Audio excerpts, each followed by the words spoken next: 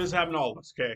It's just gonna be honest. We've all, at some point in time, especially if you have kids, you've walked into a bathroom and someone had forgotten to flush. Like it had not happened. Like, it's something you constantly remind kids, right? Remember to flush. And there's times even when you go out in public, like, you're out at the mall or, well, at least we used to. Not now, we never get to do those kinds of things. Um, but it's not a pleasant situation. It's not a fun moment, right? In fact, if you're out somewhere and you have other options, you go to them. You're like, oh no, I'm not going in that one. I'm gonna go try the next one, or you wait till you get home or something because you're like, I don't want to be around that. God doesn't want to be around stuff like that either.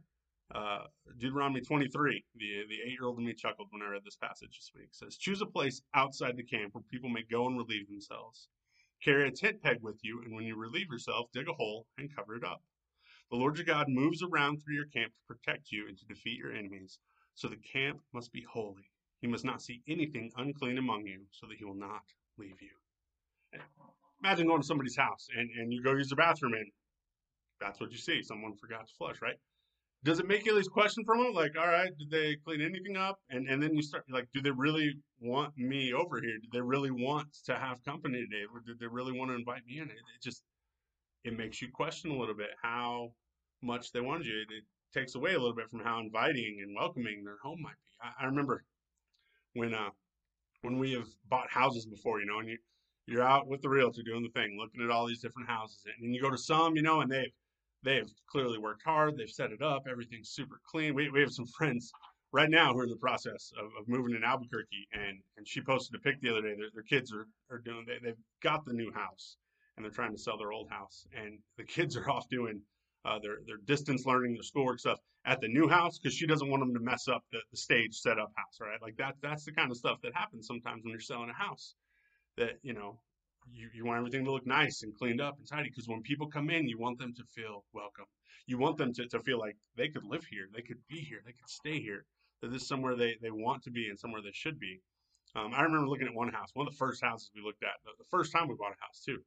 And we walk in and it was all right. It looked kind of, there's some stuff around, but we walk into the kitchen and literally the dishwasher was open with like the drawer pulled out and like dirty dishes just half filled in there. And it was like, were they like in here washing dishes and we came through the front door and they like jumped out the window real quick? Like it felt strange. It felt weird. It felt like they were totally unprepared, that they didn't really want us in that house. We did not buy that house, by the way, either. And look, I'm I'm not, I don't live in an immaculate house. It's not spotless when people come over ever. We try and straighten up sometimes. And yeah, there's certain times where people just come over and, hey, this is just what it is. We live here and our house looks lived in. And there's nothing wrong with that. But there's a big difference between a house being lived in and a house not being cared for. That we don't even care about the appearance of things. And the same is true for our lives. That there's a big difference between, all right, like I made some mistakes and things get messy sometimes, and I don't care and I'm not trying. There's a very big difference between those two things. In Romans, um, Paul points out to the Romans that no matter how much you sin, as much as sin abounds, grace abounds more.